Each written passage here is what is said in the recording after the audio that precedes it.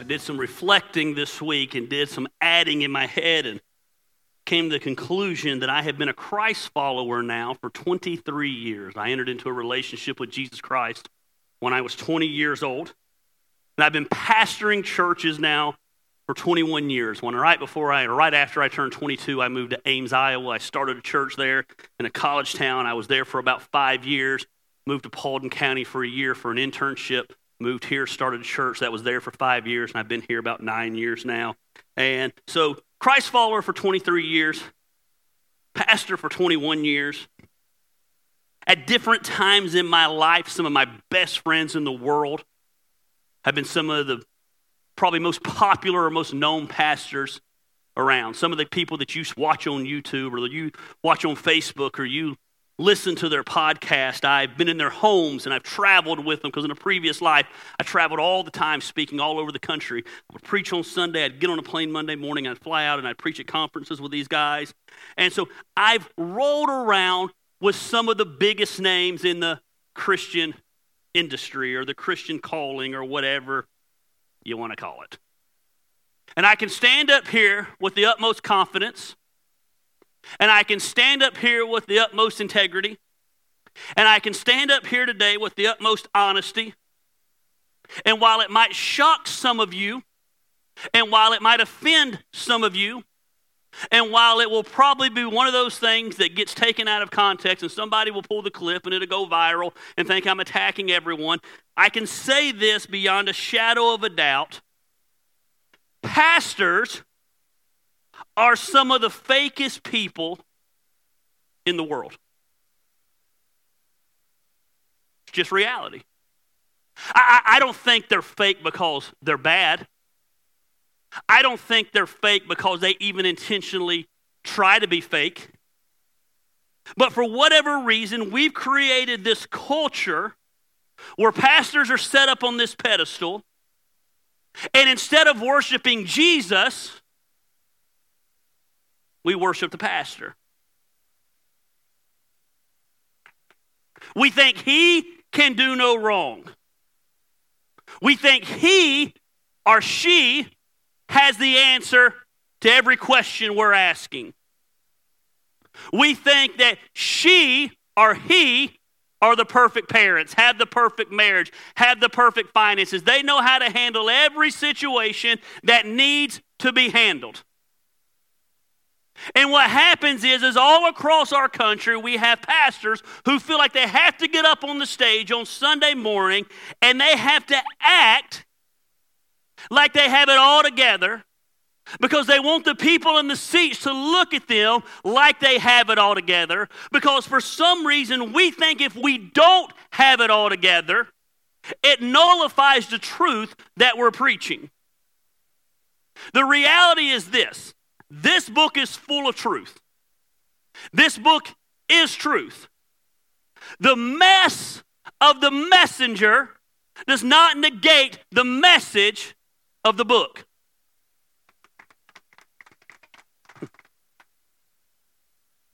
I remember the first church I ever worked at. I gave my life to Christ. I got hired by a church over in Cumming. I got saved in that church. And after they hired me, literally about 3 weeks after they hired me, the pastor was diagnosed with leukemia. And they gave him months to live. And it shook the church, and it was this rough time in the period of the church. And I literally watched this man preach his own funeral. He knew that he had a limited time. He got up, and he preached his own funeral. And he was an amazing man. He taught me so much about ministry. He taught me so much that at the end of the day, that no matter what you do, it's about Jesus. He loved Jesus, and he loved telling people about Jesus. And I watched him get up on stage, and he was a powerful person. He was a powerful person of faith. Yet he would get up on stage and act like he had this unwaverable faith when it came to his leukemia. He would get up on stage and talk big and talk bold and talk like he doesn't fear death and he's not afraid. And he would get up and he would talk about like he was just this amazing person who did not fear leukemia. And you would sit out on the seats, and the reality is you would question your own faith because you didn't feel like you had faith like he did. But the reality was, behind closed doors, yes, he was a person of faith. Yes, he believed in God's healing power. Yes, he believed God was going to get him through. But behind closed doors, he was also a person who was afraid of what the disease was going to do to him. He was a person who was afraid of how his death was going to impact his wife and how his death was going to impact his children. Behind closed doors, he was a person who would call me at all hours of the night because he couldn't sleep, fearful of his last breath here. He was even a person behind closed doors that at certain times would call me or talk to me. We would go do lunch or I'd be in the hospital with him, and he would look at me and say, Gary, do you really think everything we've preached is real? He had moments where he doubted. He had moments where he didn't have faith. He had moments where he was human. And I always thought to myself, how much more powerful would it have been had he got up on stage and let people know, hey, there's times that I have doubts.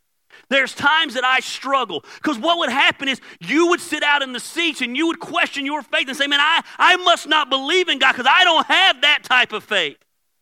I would watch them around people, and I would watch these people leave these meetings and feel like they weren't good Christians because they would see this unshakable man, and it's so easy to be unshakable for 30 minutes on stage. But behind closed doors, he was the same as you and I. From that experience, I decided early on that if God ever gave me the honor of being in ministry, that I would just be as real as I knew how to be. I don't do fake really well. I just don't do putting on charm and being something I'm not really well. And I decided early on that if I ever had the honor of pastoring, I was going to talk about all the victories in my life, but I was also going to talk about all the failures in my life just as equal. And I knew that going into that would upset some people. And I knew that would make it not the church for everybody. But I was okay with that because here's the deal. I wanted the people, whoever it was that God sent to the church that I pastored, to know, hey, yes, I'm your pastor. And yes, I'm trying the best I can to lead you in a spiritual direction, but I'm as screwed up as you are. I just thought it would connect with people, and as you can tell from the screwed up crowd we have, it seems to have connected with people. I have no problem celebrating victories, and I think we ought to celebrate victories. And there's times I get up on the stage and say, hey, blah, blah, blah, blah, blah, ABC, blah, blah, blah. I'm really good in this area. And there's other times I get up on stage and say, blah, blah, blah, ABC, 1, 2, 3, blah, blah, puke, puke, whatever. And man, hey, I'm preaching this to you, but I don't know that I do so good at living it out. I want to always be a pastor who confesses his faults to you, because I don't want to ever come across like I have it all together. Because that way, and I might have done that too much, because anytime that I screw up around here, or someone accuses me of screwing up, our church is kind of like, yeah, that's Gary. Like, nothing seems to shock any of you. You're like, yeah, that's Gary, that's probably right. He's screwed up. He's our pastor. But the Bible says this in James 5. It says, confess your faults one to another. Pray for one another that you may be healed. The Bible says that we're to confess the areas that we screw up in, our areas of pride, our areas of arrogance, our areas of unforgiveness, our areas of anger. Whatever it is, we're to confess our faults one to another so we can pray for one another so that we can be healed. Healed of what? Of our faults. The only way you're ever going to get victory, and you're never going to get complete victory on this side of heaven, but the only way you're ever going to begin the process of growing and the process of moving on and the process of dealing with the areas that you struggle in is to bring those things that are in darkness out into light, and the healing process begins. We're flawed. We're screwed up. There's nobody perfect. If there's no church that is perfect, because the people who go to the church are imperfect, if you find the perfect church, don't join it. You'll screw it up. Pastors are not perfect. I could tell you story after story after story of some of your favorite pastors. I won't, but I could. That's why when I went through so much stuff, a lot of them went really silent. Because it's hard to point out someone else's flaws when you know all their flaws. And that's okay. It's okay to be flawed. I talked about this a few weeks ago. We're flawed, and that's why we need Jesus. If we were perfect, we wouldn't need Jesus. But what we're doing this month is we're just doing a series where I'm confessing some things to you. Because I figure if there are areas that I struggle with, then there's probably a really good chance that there are areas that you struggle with. And maybe you even feel guilty that you struggle in these areas because there's some big areas of struggle. And maybe you feel like, man, if I was to tell people how I feel about that and I struggle in that area, I don't know how people would react to me. And last week I confessed to you, I really don't like to pray. And if you just hear that context, boy, it sounds really, really bad. Matter of fact, I saw somebody posted on Facebook who doesn't go to our church, and they posted a screenshot of our podcast. And I was like, what kind of church? Blah, blah, blah, blah, blah. And I wanted to be like, God, do you know how much stuff I know about you? You know, but that's cool. Because people love to take stuff out of context, and they love to post stuff. And so, you know, that was the rallying cry this week. The church doesn't believe in prayer. Or you could take 45 minutes out of your pathetic life and listen to the sermon. But that finding out facts is too much work. So it also let me know that we were doing what we accomplished because we kind of wanted to bring a little bit of shock value to this series. Oh, what's Gary confessing? Because I've heard some horrible things about Gary. There's no telling what he could be confessing. Very intrigued. Who needs reality TV when you have Gary? So, I told you last week, I said I struggle with prayer. And a lot of you understood that. But I also told you, hey, here's some steps that I do to overcome that. So that one was kind of a shocker, but it wasn't a huge one, you know. But today, this one I really struggled with. I really debated about being honest about this one because as a pastor, man, I really wasn't sure how to do this, but I kept going back to that story of my pastor and having those doubts. And I said, man, I can relate to that sometimes. And here's my confession to you today. There's times when I doubt God. There's times when I, Gary Lamb, the lead pastor of Action Church, doubt God. There's times that I question God. There's times I do not understand what God's doing, and I don't like what God's doing. There's times that things happen in people's lives, and I just don't get how God could allow that to happen. I understand some things. I understand that God is in control. I understand that everything works out good for those who love God. I get it. I don't need you to preach those verses to me. Trust me, I get it. I understand that God sees the big picture, and so many times we don't see the big picture. I get all of that. But in spite of all that, there's times I doubt God. I just don't understand what he's thinking. I just don't understand why certain things are happening. I used to be that guy that used to make deals with God. Anybody ever made deals with God? I used to be a deal maker. You know, hey, God, if I get that raise, I'm going to start tithing. Now, God, that really makes no sense because I can't tithe on the little bit I make now, so I don't know why I would tithe on the big amount that I'm going to make, but hey, what's my deal with you, God? Give me that raise. You know. Hey, God, I get that A on my report card, man, I'll stop doing that. Stop doing this. You know.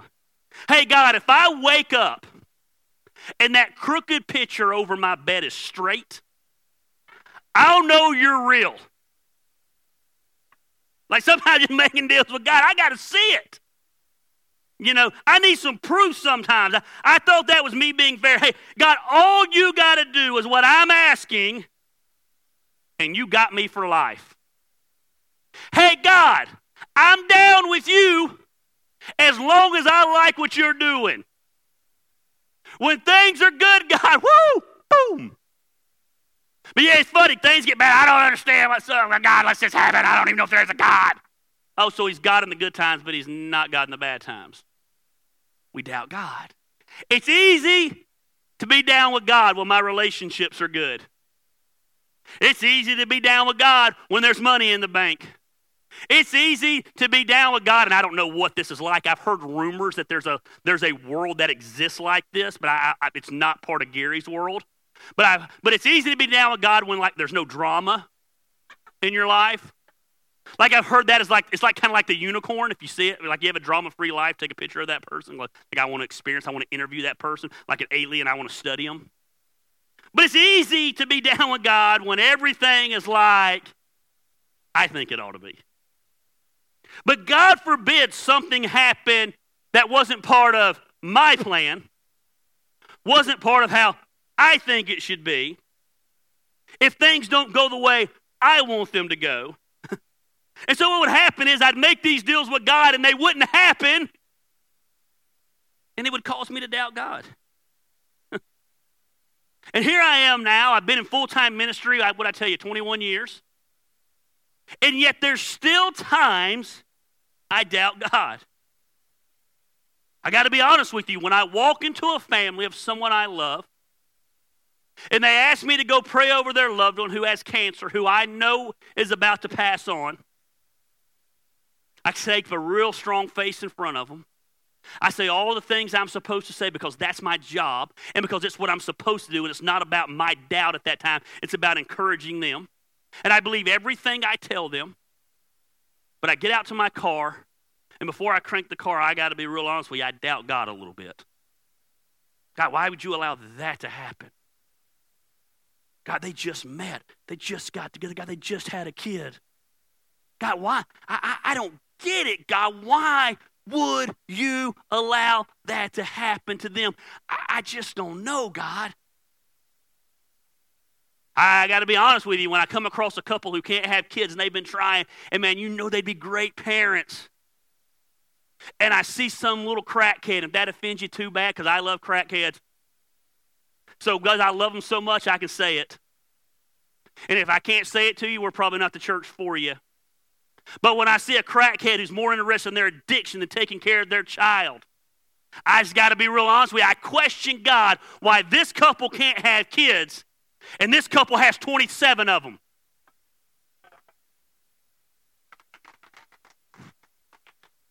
I just don't think a pastor ought to say that. Well, I'm sorry. I just question things sometimes. I don't understand things. When I get a call from a lady and she comes home and her husband's cleaned out the checking account and he's split and left her with all the kids and no hope for the future, I don't understand why God allows that type of stuff to happen. And there's times in my life that I question God. When I see bad things happen to what I determine as good people, I just don't understand sometimes. And the human side of me comes out, even though I know God is good and I know God is in control and I know all things work out together for those that love the Lord. I just question God sometimes. When all these things are going on horrible in our society, and it just seems like it's a crazy time to be living, there's just times I question God. There's just times I don't understand what he's doing, and I have doubts. Oh, it feels good to get that off my chest. Now, some of you are probably thinking, man, it makes me wonder if you should be my pastor. I don't get that. I'm sorry. I don't know anything else to do but be honest with you. When I went into Bible college, I thought Bible college would solidify my faith.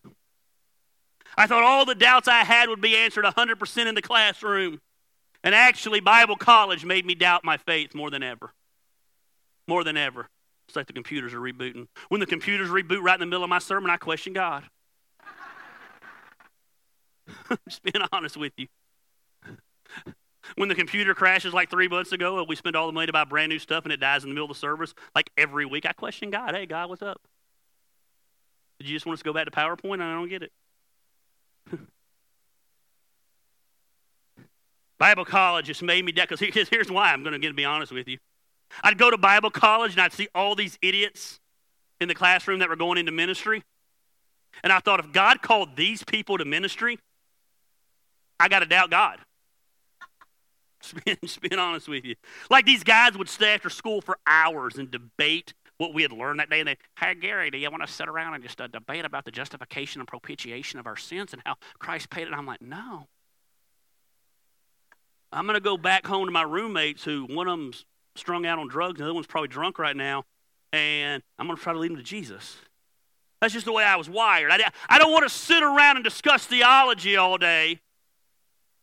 Dare I say I want to take action. So Bible college just made me doubt so much. There was this group at college, and I lovingly called them the Christian Nazis.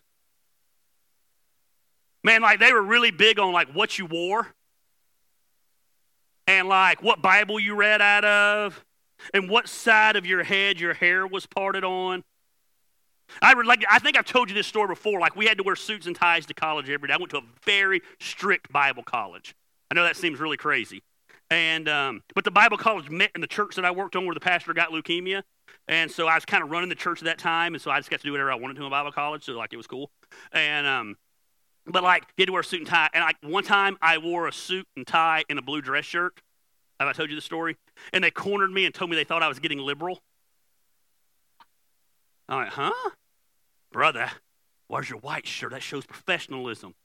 And I was like, well, I'm 20 years old and I'm broke, and this was $6.99 at JCPenney's. Like, man, like, sorry. Like, they were the Christian Nazis, man. I remember, though, thinking to myself, these men will never change the world. Ever. So I got bored this week. And I tried to think about as many of them as I could, and I came up with 17 names that I went to Bible college with, and I wrote them down. And Facebook is an amazing thing. And I found all 17 of them. Of the 17 people, I found 15 of them are no longer in ministry. And the 2 that are in ministry are in crazy ministries that would make you want to have nothing to do with anything with Jesus. Matter of fact, one of them would probably be outside boycotting our church. And I just chuckled to myself a little bit. Because I thought to myself, man, these Christian Nazis with all their legalism and all their rules and all their religion never got that it was about a relationship. And in relationships, there's times you doubt. There's going to be times as a parent you doubt whether your 17-year-old kid is ever going to be able to tie their own shoe, much less function in society. In marriage, there's going to be times you doubt and say, man, did I marry the right person? Or is this person going to kill me in my sleep? No matter what career path you take, there's going to be, wow, there's like clapping on that. Like a lot of people at Action Church are worried about their spouse killing them. Know what the next series is going to be about. Wow. Like sometimes I can't even get like a reaction from you. I talk about your wife killing you, and you're like, yeah, praise God. Make sure everybody knows I said it was her.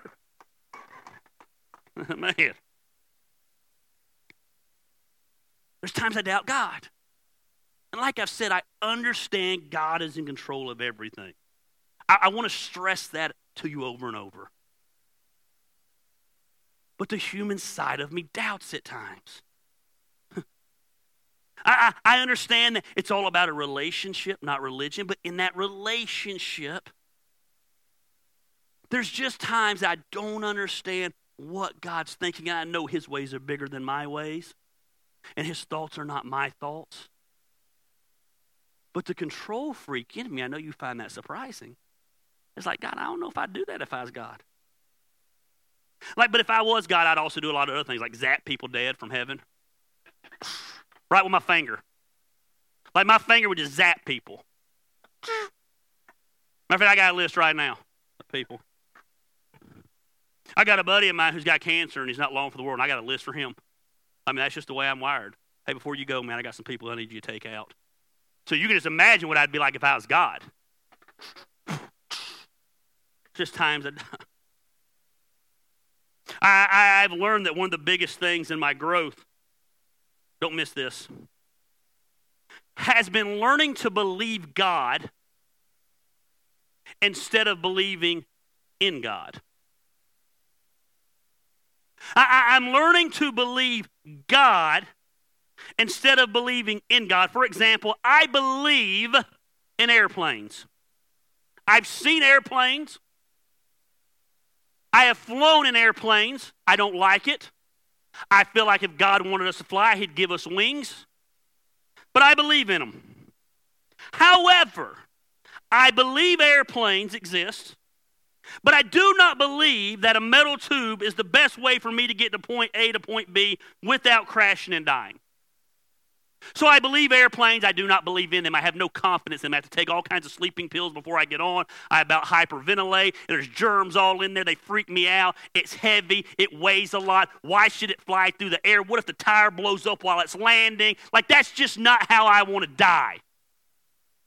So I believe airplanes. I just don't believe in airplanes. And that's the way with God. A lot of people believe God. Let me rephrase that. A lot of people believe in God. They believe God exists. They believe God is good. But at the end of the day, they don't believe God. They don't believe God at the end of the day, when they don't understand what's going to go on, is going to make sure everything works out to his good. Even the demons believe in God. The Bible says this in James 2. You believe there's one God? Good. That's smart. That's smart. I'm trying not to cuss anymore. That's smart aleckism. Okay? Good. Woo, good. You believe there's a God. Even the demons believe that. They shudder. Even the demons believe in God, but they don't believe God. They don't believe that God has the power to do what he says he can do. Even as there's a pastor, I get caught up in this trap. I believe in God. I've seen him work way too much. But when I don't understand things, I stop believing God is in control. And the fact is, most of us are in the same spot. We believe in God. 80-something% of our country says they believe in God. But their actions will show you that they don't believe God. Because if they believed God, their lifestyle would be different. Their morals would be different. Their convictions would be different. I'm not saying they would be what the conservative right wing says they should be. Let me just throw that out to you. I'm just saying they'd be different. They'd love different. They'd treat people different. They'd worship different. We believe God makes our lives better.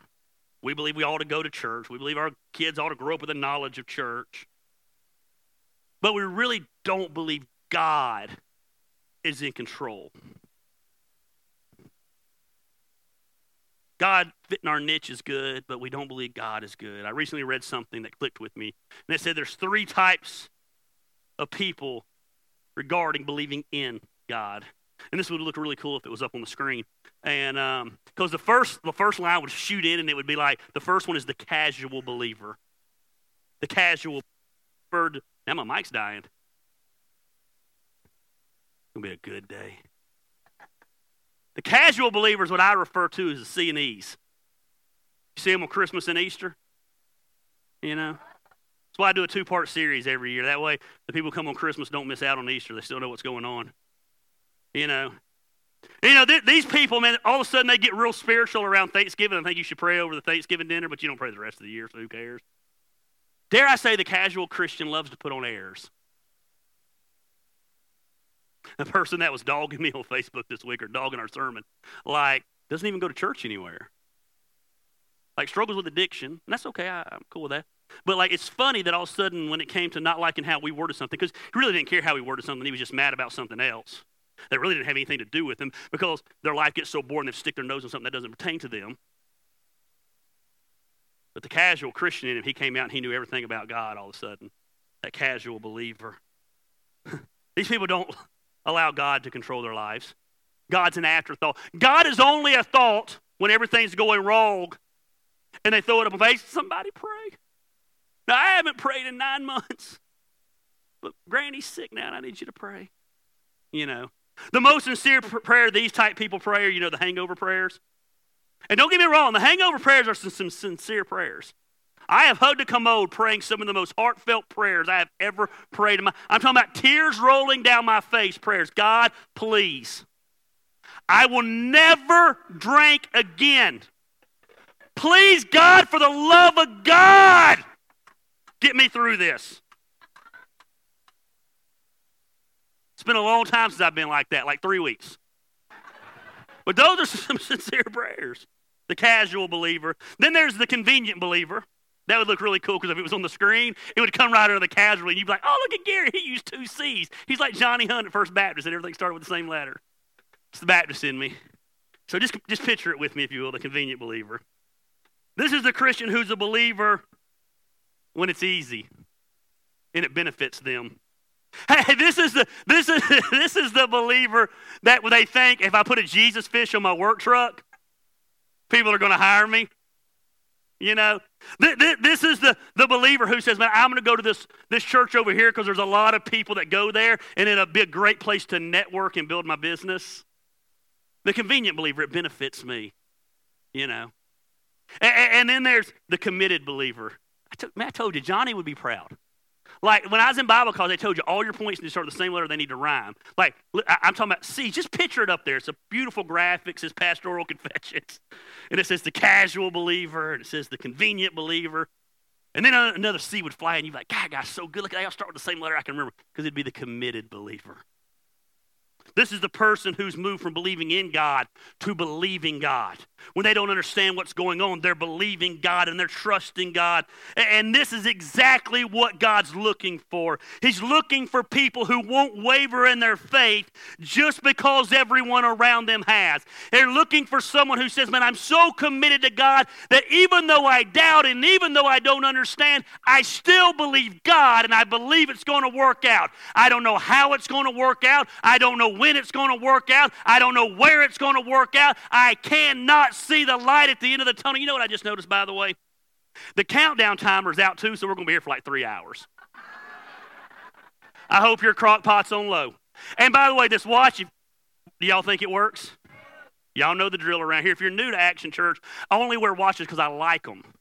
So the batteries die in them and none of them work. So like they don't remotely work. This one hasn't worked in like 4 years. So we're just going to go as long as the Holy Spirit says. Casual believer, the convenient believer, the committed believer. The committed believer says, I don't understand everything that's going on, but I'm committed to Jesus. So the question becomes, what type of faith do you have pictured up here on the screen? Are you the casual believer? Are you the convenient believer? Are you the committed believer? Aren't you glad they all start with the same letter so you can remember them? I know what they were doing in Bible college. I failed preaching 101, by the way. That's why I don't do that a lot. But which one are you? In the New Testament, there was this guy named Thomas. Now, Thomas was one of the 12. So that's a big deal. You say, what's one of the 12? He was one of the 12 people who Jesus chose to do life with. So Jesus had hundreds of followers. He had thousands of followers. He had hundreds of people who were committed and thousands of people who followed him everywhere he went to, but he had 12 who were ride or die. 12 people he rolled with, 12 people who ate with him, and they bunked down with him, and they were there in the good times, and they were there in the bad times, and they saw firsthand the miracles of Jesus. Thomas was one of those. He was one of the 12. If anybody should have had the faith to never question God, it should have been Thomas, in my opinion. Yet he has a nickname, and it's Doubting Thomas. Thomas was one of the 12 closest men to Jesus. Think about this for a moment. He saw Jesus perform every miracle he ever performed. I want you to think about something. One of those miracles was taking dead people and bringing them back to life. I don't know about you, but that would impress me. I'm not impressed very easily. You roll up in here, you roll up into Darby Funeral Home, and you're like, hey, that dude's dead. And they get up, I'm all in with you. Where are we going? I'm stepping down from Action Church. I'm committing. I'm coming home. I'm telling Christine, load the kids up. We are following this dude who just took that dead person and brought him back to life.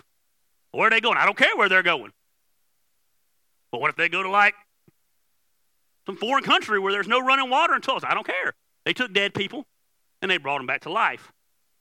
That means if I die, they can do the same thing to me and I can live forever here on earth. Like, I'm down with that. Thomas saw that happen. He saw all the miracles. Yet Thomas struggled with doubt.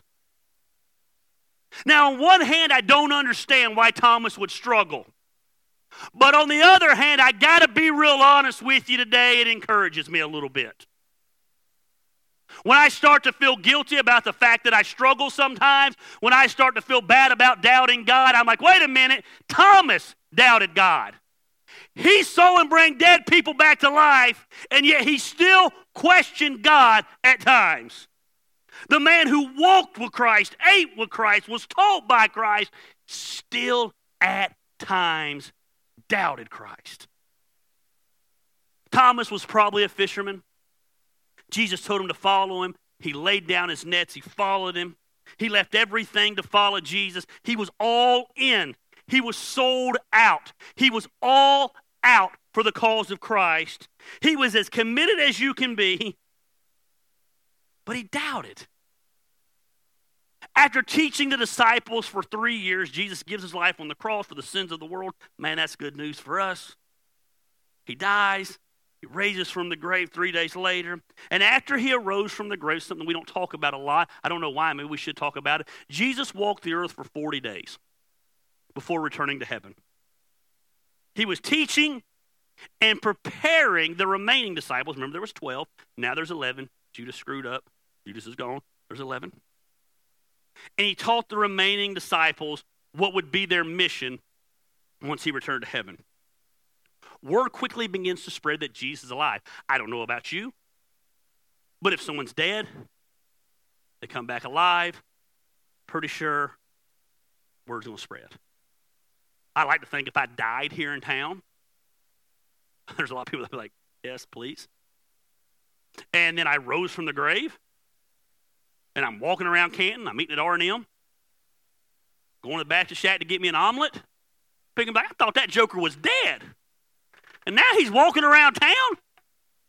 Like, someone be Facebooking it. Somebody, he never died to begin with. He's such a fake, But the word spread. And so what happens is the word spreads and the followers begin to get back together. Common sense. Check it out. I told you it looked good.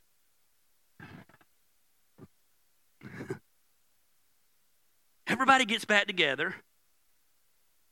Except Thomas at first. I believe Thomas wanted to believe it was happening.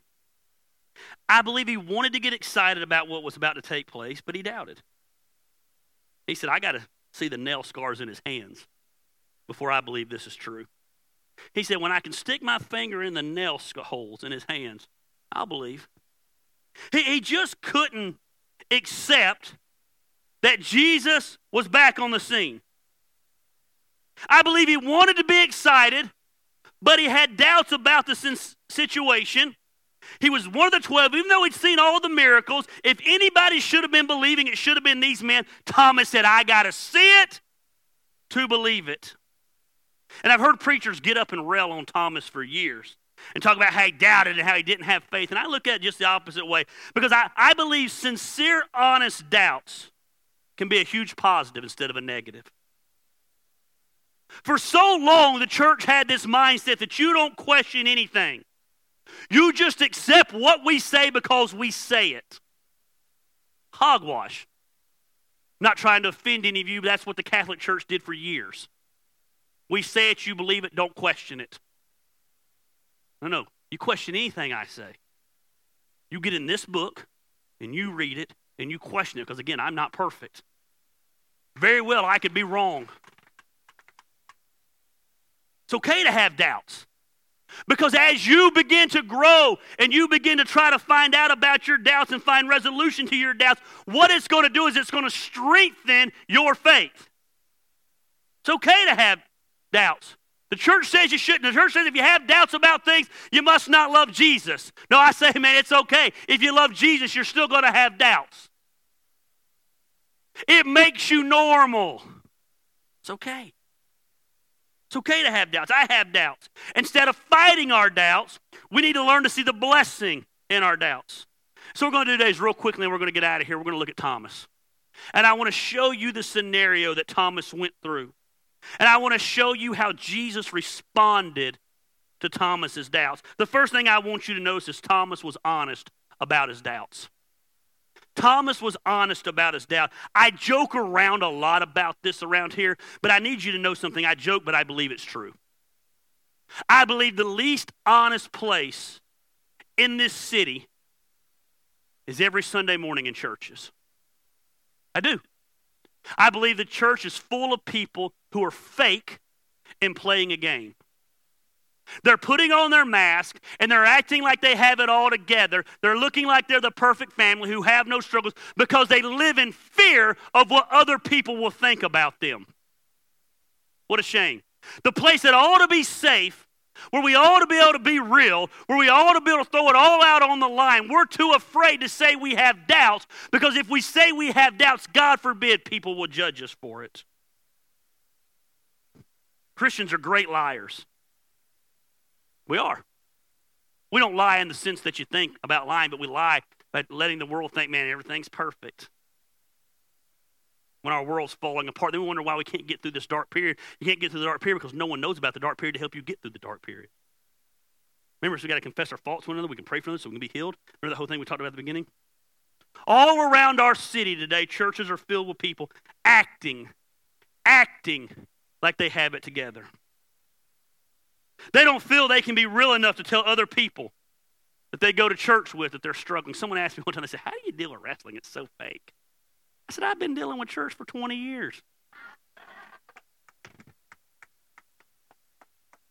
Wrestling's easy. It's scripted. This is fake. The Bible says this in John. Look what it says about Thomas. So the other disciples told him, we've seen the Lord. Hey, Thomas, Jesus is alive. He's back. We've seen him with our... This isn't key to me. Not that we heard he's alive. We've seen that he's alive. This was his boys right here. Hey, Thomas, we've seen him. But he said to them, unless I see the nail marks in his hands and put my finger where the nails were and put my hand into his side, because remember they poked him in the side, I will not believe. One of the 12. The other 12 were rolling up saying, we've seen JC, man. He is alive. And Thomas said, I don't believe you. Till I see it with these eyes. And even when I see it with these eyes, that's not good enough. I need to take this finger and stick it into his wounds.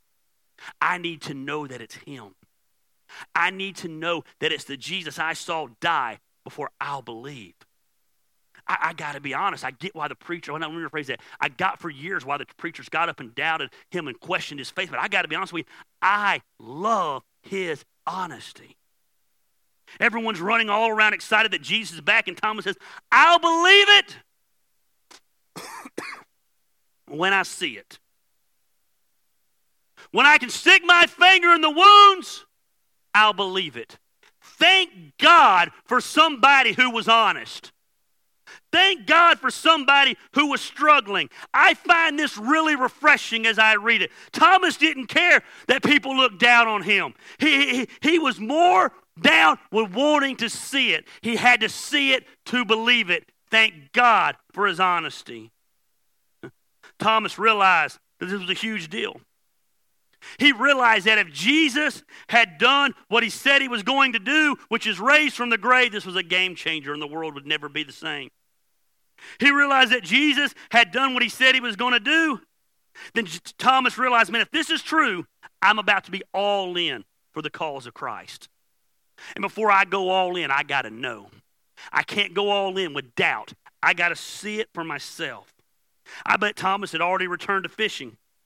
And he knew he was about to leave them again and go out for the cause of Christ. And before he left and did all that and laid it all on the line, he had to know. If there's ever a situation in my life where I feel like I got to step out and go do something, I'm just one of those people I got to know. I research and I analyze it. I want to know the trends. And I want to know this. And it's not that I don't have faith, but I just want to know what I'm stepping out into. Thomas is one of these people.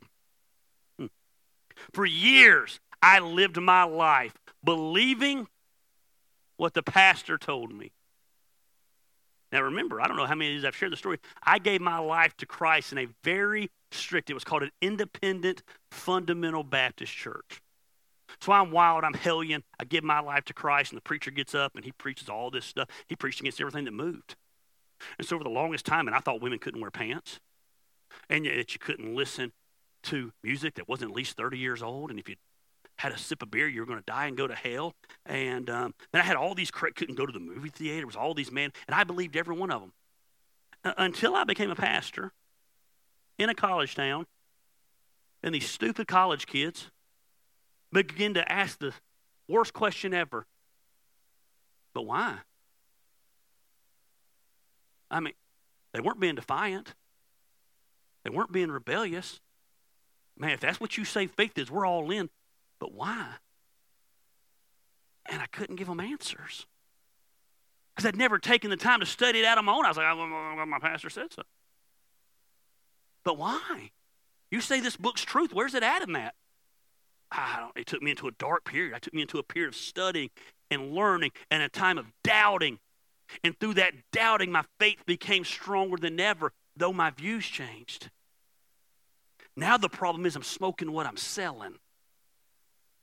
I believe it with everything that is in me because my doubts strengthened my faith. But I had to get honest with my doubts for that to happen. I had to get to the point where my beliefs, don't miss this, were my beliefs and not what I'd been taught. Those beliefs came from my doubt. I began to study. I told you this story. I began to transform the way I did church and thought, man, the church is not left here for insiders. It's left here for outsiders. And I told you, I started a church in Iowa. It had grown to about 200-300 people, which was a big deal in Iowa. And I stood up one Sunday because I was young and stupid and an idiot and thought everybody would be down with what I had been studying. And I said, here's what we're going to start doing at church and blah, blah, blah, blah. And the church went from 300 to 30 in like 5 weeks. That's okay, though. You know my philosophy on that, too. We're the body of Christ. We all have a part. Sometimes the body has to have a bowel movement. You have to get rid of some people.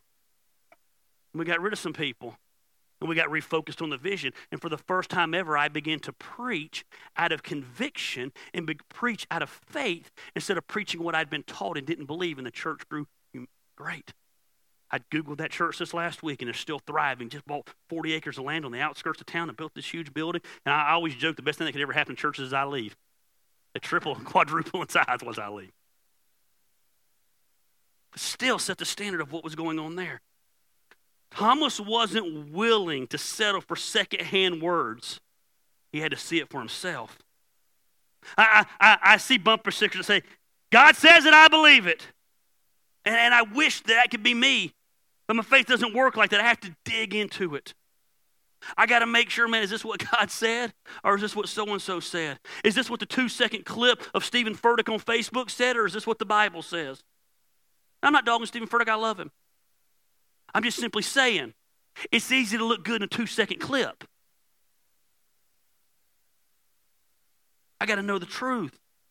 Until you get honest with your doubts, you're never going to find answers. It's okay to doubt. It's okay to question. If you've had a pastor that's told you opposite, on behalf of pastors everywhere, I apologize. I'm sorry that they were so insecure in their leadership. They thought they had to have blind minions follow them who believed everything they said in every way they said it. I always love Lisa Hawkins. Sometimes she's a little rough around the edges. But she'll tell you, I don't believe everything Gary says. But I love him. Good. I don't want her to believe everything I say. I want her to have her faith. I want her to know why she believes what she believes. And here's the deal. The issues that we don't agree on, which I don't even know what they are, and she's wrong because I'm always right. I'm just kidding. I guarantee you they're so minuscule, it don't matter. We love to major on the minors in the church. I think we're going to get to heaven and find out we were all wrong on a lot of things. Thomas was honest. Now don't miss this. It's not enough to be honest. Thomas went after answers. It's okay to doubt. It's not okay not to start growing and figuring out how to answer those doubts. The Holy Spirit of God is causing you to doubt something. You need to go after answers. You need to begin to get in the Word. You need to begin to study. You need to be able to do what you need to do to get the peace that passes all understanding in your life, where you stand in your convictions. Because if we don't, listen, we don't stand for something, we'll fall for anything. Is that what Aaron Tippins said? The great theologian, country singer Aaron Tippins. Okay. Thomas went after answers. A week later, Thomas has been doubting for a week now. He said, when I see him, I'll believe it. A week later, his disciples were in the house again, and Thomas was with them. Though the doors were locked, Jesus came and stood among them and said, peace be with you. Then he said to Thomas, I like Jesus. Jesus didn't pull any punches. Because he's Jesus. First time he seen Thomas, but he knew what Thomas was saying. He knows what you're doing. He knows your doubts. He already knows. Looked at Thomas and said, hey, put your finger here. I know you've been doubting, sucker. See my hands. Reach out your hand and put it in my side. Stop doubting and believe. Jesus, man, he was a player. He said, hey, let's just cut to the chase. Thomas, I know you've been doubting. It's cool. I saw it on Facebook. Come check it out. The scar's there. It's me. You remember? It's me. Remember? I know what you did. Remember that day? I saw you do that. No one else knows about it but me. Tom's like, oh, it is you. You know? Thomas didn't just stop with his doubts. The doubts fueled his actions for the truth. I said his doubts fueled his actions for the truth. He searched for the answers. The Bible says this took a place a week later. A week later, Thomas is still doubting. Love people who doubt. But when you doubt, you got to search for the answers. So many people walk away just because they have doubts, and they've never taken the time to figure out what the answers are to those doubts. So many people have doubts, but so few are willing to do the work necessary to settle their doubts. I can't rid you of your doubts. You have to be willing to find out the answers. When I first became a pastor, I got to be honest with you, I really struggled with injustice. It was a big deal to me. I didn't understand how things like a drunk driver hitting a family and the children being killed and the drunk driver living happened. I told you I didn't understand how great couples who couldn't have kids, but this person could have kids. It just didn't seem fair to me. I struggled with those doubts. I doubted a lot, and I began to ask why these things would happen. But I didn't just stop with asking. I wanted answers. I began to read my Bible. What a novel concept. I'm telling you, I don't care if you believe there's a God. The answers to whatever you're asking are in this book. This book is alive with truth. And whatever you're struggling in, whatever doubt you're having, I'm telling you the answer's in this, but you got to get in it. So many people never even open the book and they don't read the book. The answers to your questions are in this book. You'd rather doubt your whole life than find out the answer. Go get around somebody who's been there, done that, overcome that, and ask them about their journey. Man. Here's what I found out about as I read this book. This is going to rock some of your world. But nowhere in this book does it say we serve a fair God. He's a just God. He's not a fair God.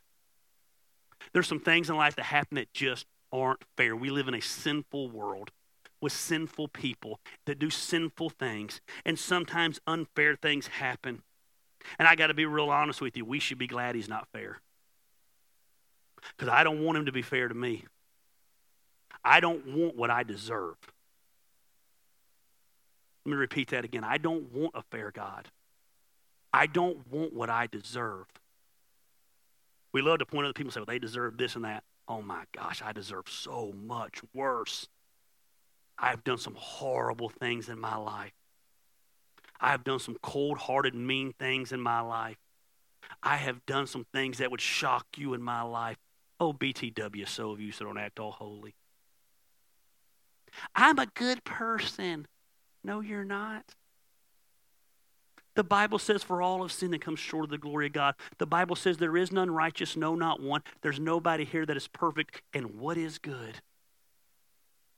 When you can give me a definition of good, maybe then we'll have a measuring stick on whether or not you're good. The Bible says we're all screw up. We're all sinners. We're all island of misfit toys. If God was fair, I'd bust open the gates of hell. God isn't fair, he's just. I deserve death, but in his grace, he gave me new life. The Bible says in Psalms 103, he does not treat us as our sins deserve. He does not treat us as our sins deserve or repay us according to our iniquities. Aren't you glad God doesn't repay according to our screw-ups? They ought to pay. Oh my gosh, how many times in my life should I have paid? If we got what we deserved, we'd all be in trouble. You know how God began to reveal this to me? It's real simple. I sought out the answers. I had doubts, and I didn't just sit there and wallow in my doubts. I began to study and seek out the answers. Doubting without pursuing truth is worthless. Doubting without pursuing truth is worthless. Get around people who are farther along on the track than you. I got to get out of here. Lastly, Jesus gave Thomas what his faith needed. Xander, you know I messed that up in my notes and you fixed it up there. I love you, boy. Makes sense on there, don't make sense here. Jesus gave Thomas what his faith needed. I love this because it shows the heart of God about our doubts. If I had been God, you know what I'd have done? Really? You don't remember that time I turned that water into wine? You don't remember that time that guy had that disease and I touched him and it went away? You don't remember that time the guy was dead and I brought him back to life and now you're questioning me? I'd have gave him the pimp hand. That's just, I'm saying, if I was God. I probably wouldn't have been a good God. But our God was a loving God, caring God. And he came in and he saw Thomas, and he gave Thomas exactly what he needed. He said to Thomas, put your finger here. See my hands? Reach out your hand and put it in my side. Stop doubting. Stop doubting, Thomas, and believe. I'm giving you what you need. Thomas said, my Lord and my God. Then Jesus told him, because you've seen me, you have believed. He said, blessed are those who've not seen and have believed. Thomas was doubting. Thomas pursued truth for his doubts, and God met him and squelched his doubts.